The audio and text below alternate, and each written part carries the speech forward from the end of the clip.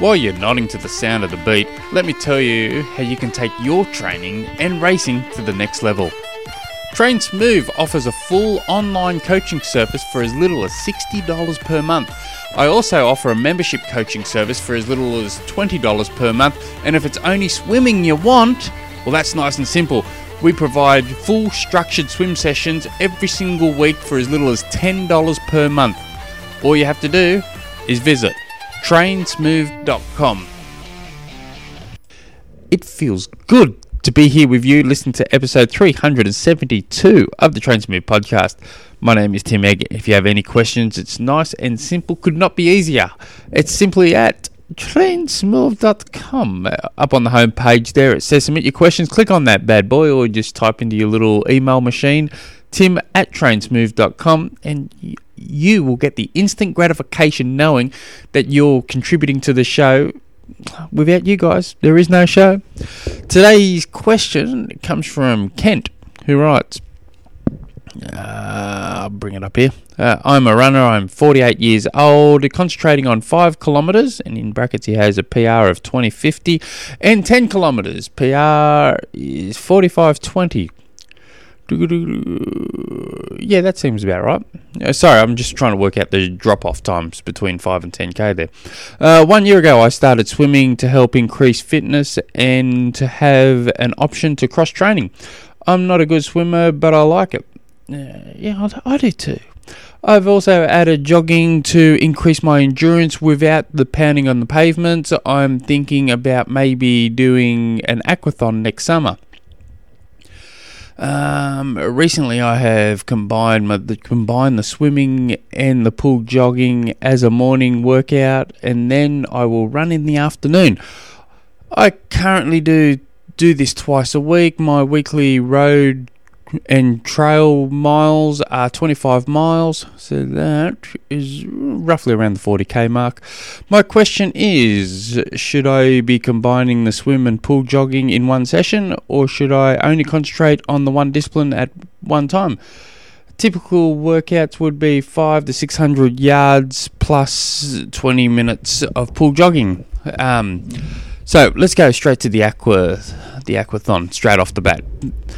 I've only done the one aquathon, and it was an absolute spin out. I turned up to the Trevellyn Dam thinking, oh yeah, this is going to be cool. Just, it's a transition area. They've just got someone's pulled out a bit of rope from their tradie vehicle out in the car park, and they've just put a star picket in 4 corners and did this like half rope off it, and all you see in there is towels, shoes, socks, and that's about it.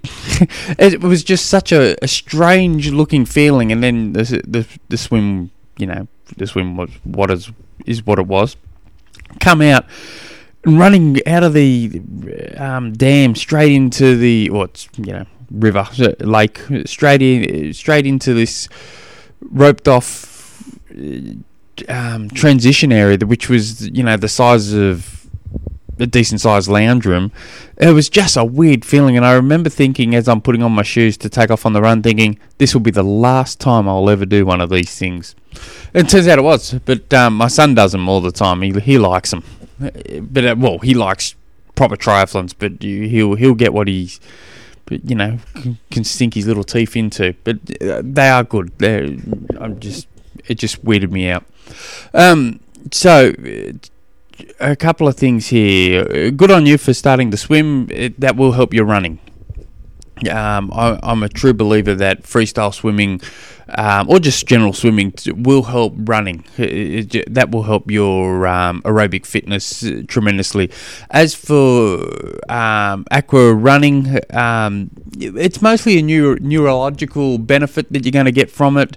I don't know if you're going to improve your endurance from it too much. I think if you're trying to improve your endurance, you're probably better off continuously swim. I think you'd probably be better off doing that. If you are going to aquarobics, gosh, if you are, I'm doing two things at once here, and mention multitask at all. But if you are going to do running in the water, in the pool, there's a couple of things. If you got a pretty bad injury, then you want to be more in the deep end. Clearly you don't, because you're running. I would probably look at getting you to run more in waist-deep water, so you've got that upper body position in that natural position. Your body's landing in more of a natural position than what it's going to be as you get further, chest deep in the water, and then you're waist, shoulder deep in water. It becomes completely different then. I'd be also looking at it, not just... It can be boring as crap too, aqua running. Especially if all you're doing is just running up the lane, running down the lane, running up the lane, running down the lane. You start looking around and thinking, oh, kill me now. So what the best thing to do is look at it as like a track session. So you do your warm up. You've done your 500-600 yards of swimming. Now you're getting to the main set of your track. So let's say you're doing 20 seconds. Let's say you're doing the equivalent of 200 meters. So we'll just say nice easy number, 20 seconds. So you're doing 20 seconds hard and fast, followed by maybe 40 seconds easy or 20 seconds easy, and then another 20 seconds hard and fast. Really getting those movements. That makes time go a lot quicker, and you're probably going to get more benefit from doing that than you would just up and down, up and down. That's what I would do in that way. If I was to actually coaching, I'd be just saying, just increase your swim volume and don't worry about aqua jogging at all. I'd be bringing that up to a kilometre, and I'd be doing it in different, not just all. Some sessions it might be just go straight out for a 30-minute swim non-stop, but more times than not it'd be getting you to do a structured session that's going to benefit your running, and especially if you're going to be eyeing off an aquathon in summer, you'd be I'd probably be eyeing that off too within your training. But swimming will benefit your running, and I like all that good stuff. Another thing you want to do more without pounding of the ground. What is it? We call it the cross trainers in Australia. What are they? Elliptical trainers, or I think they're called over in the US. They're really good too. You haven't got that pounding on the knees and the tendons and ankles and stuff. So that's not a bad option too, just to get some extra miles in. But yeah, I do like swimming.